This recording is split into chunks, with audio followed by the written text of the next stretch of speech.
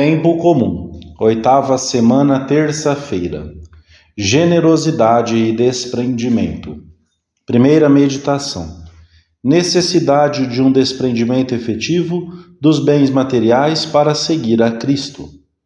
Depois do encontro com o jovem rico, que considerávamos ontem, Jesus e os seus discípulos empreenderam novamente o caminho para Jerusalém.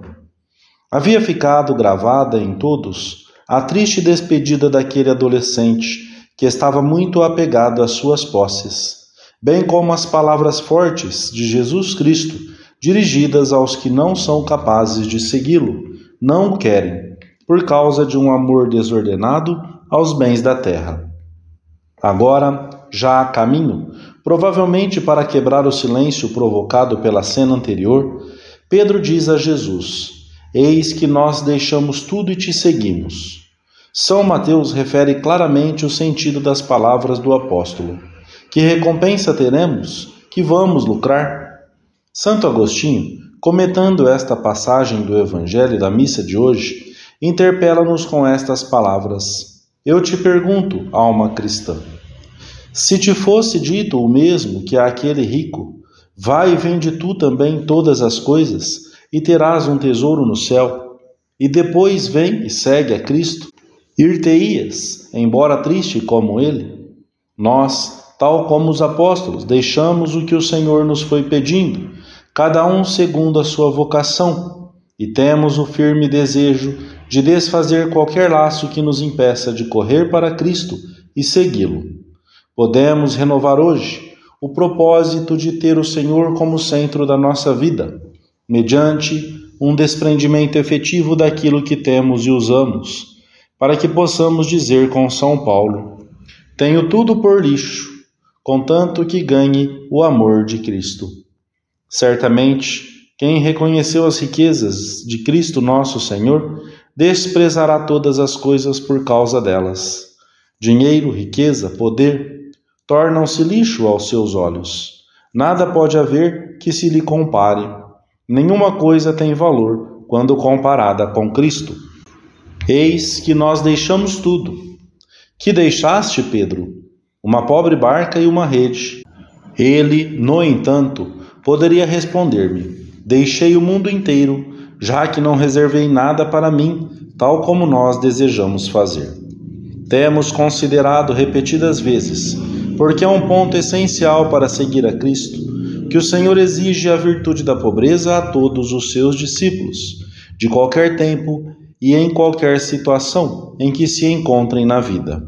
Ora bem, isto significa que temos de chegar a uma austeridade real e efetiva na posse e no uso dos bens materiais, plenamente conscientes de que não podemos alcançá-la sem muita generosidade, inumeráveis sacrifícios e um esforço incansável, como diz Paulo VI. Devemos, pois, verificar agora se caminhamos passo a passo por essa senda árdua, de modo a podermos dizer não só que amamos a pobreza, mas que estamos aprendendo a vivê-la no dia a dia, em todas as suas dimensões. Mais uma vez hão de aflorar à nossa consciência tantos pormenores que caracterizam uma vida sinceramente desprendida dos bens materiais.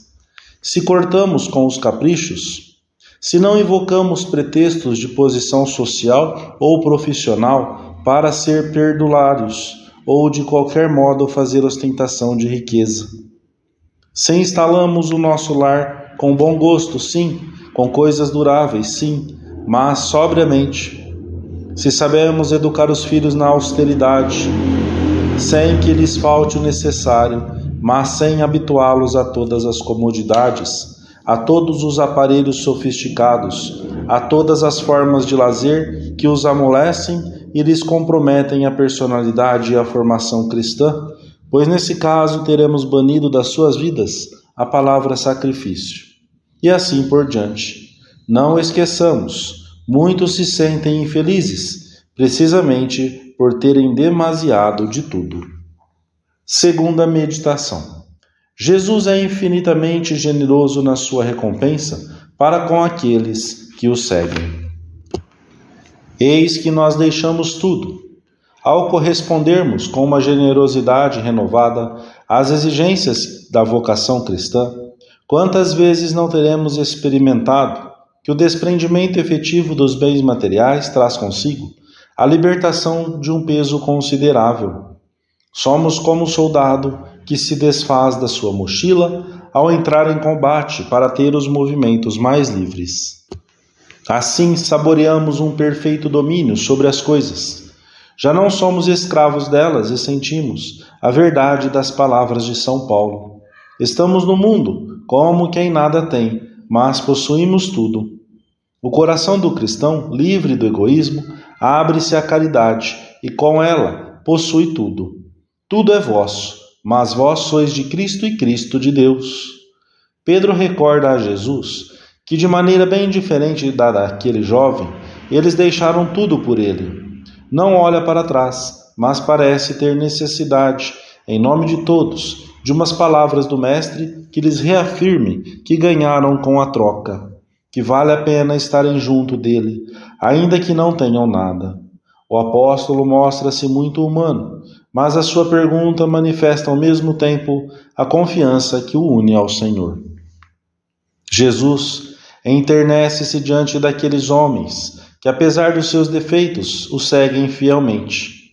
Em verdade vos digo, não há ninguém que, tendo deixado casa, irmãos ou irmãs, mãe ou pai, filhos ou campos, por amor de mim e do Evangelho, não receba já nesta vida 100 vezes mais em casas, irmãos, irmãs, mães, filhos e campos, no meio de perseguições, e no século futuro a vida eterna. Vê lá se encontras na terra quem pague com tanta generosidade. Jesus não fica atrás. Nem um copo de água fresca dado em atenção a Cristo ficará sem recompensa. Sejamos sinceros e perguntemo-nos: posso afirmar diante de Deus que deixei tudo? Se for assim, Jesus não deixará de nos confirmar no caminho a que nos chamou. Quem leva em conta até a mais pequena das ações, como há de esquecer a fidelidade de um dia após outro, por puro amor? Quem multiplicou pães e peixes para uma multidão que o seguia por uns dias, que não fará por aqueles que deixaram tudo para segui-lo sempre? Se prepara uma festa para o filho que o traiu, só por tê-lo recuperado, o que não nos outorgará a nós, se sempre procuramos ficar a seu lado? As palavras de Cristo deram segurança àqueles que o acompanhavam naquele dia a caminho de Jerusalém, bem como a todos os que, ao longo dos séculos, tendo deixado tudo para segui-lo, buscam no seu ensinamento a firmeza da fé e da entrega. A promessa de Cristo ultrapassa de longe toda a felicidade que o mundo pode dar. Ele nos quer felizes também aqui na terra. Os que o seguem com generosidade obtêm já nesta vida uma alegria e uma paz que superam amplamente as alegrias e os consolos humanos. E a essa alegria e paz soma-se a bem-aventurança eterna. São 2 horas de vida e o prêmio é grandíssimo. E ainda que não houvesse nenhum, a não ser cumprir o que o Senhor nos aconselhou, é grande paga podermos imitar Sua Majestade em alguma coisa. Terceira meditação. Sempre vale a pena seguir a Cristo. O 100 por 1 aqui na terra e a vida eterna junto de Deus no céu.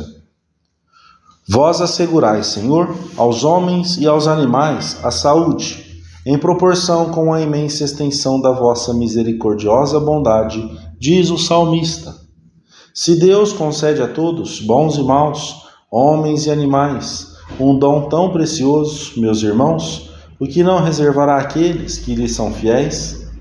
Vale a pena que nos empenhemos em seguir o Senhor, em ser-lhe fiéis a todo momento, em ser generosos sem medida. Ele nos diz através de São João Crisóstomo: o ouro que pensas emprestar, dá-me a mim, e eu te pagarei com mais juros e com mais garantias. O corpo que pensas alistar no exército de outro, alista-o no meu, porque eu supero a todos no pagamento e na retribuição. O seu amor é grande. Se desejas emprestar-lhe, ele está disposto a receber. Se queres semear, ele te vende a semente. Se queres construir, ele te diz: edifica nos meus terrenos.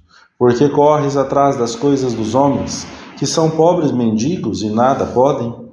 Corre atrás de Deus, que em troca de coisas pequenas te dá outras grandes. Não devemos esquecer que às recompensas o Senhor acrescenta as perseguições, porque estas também são um prêmio para os discípulos de Cristo. A glória do cristão é assemelhar-se ao seu Mestre, tomando parte da sua cruz para participar com ele da sua glória. Se essas perseguições nos atingem em alguma das suas diversas formas, injustiças, calúnias, manobras baixas na vida profissional, zombarias, devemos entender que podemos convertê-las num bem, numa parte do prêmio, pois o Senhor permite que participemos da sua cruz e nos unamos mais a Ele. Quem é fiel a Cristo tem a promessa do céu para sempre. Ouvirá a voz do Senhor, a quem procurou servir aqui na terra, que lhe diz: vem, bem-amado de meu Pai, ao céu que te preparei desde a criação do mundo. Ouvir estas palavras de boas-vindas, no limiar da eternidade, já compensa tudo aquilo que tivermos deixado de lado, para seguir melhor a Cristo, ou o pouco que tivermos padecido por Ele. Entra-se na eternidade levado por Jesus.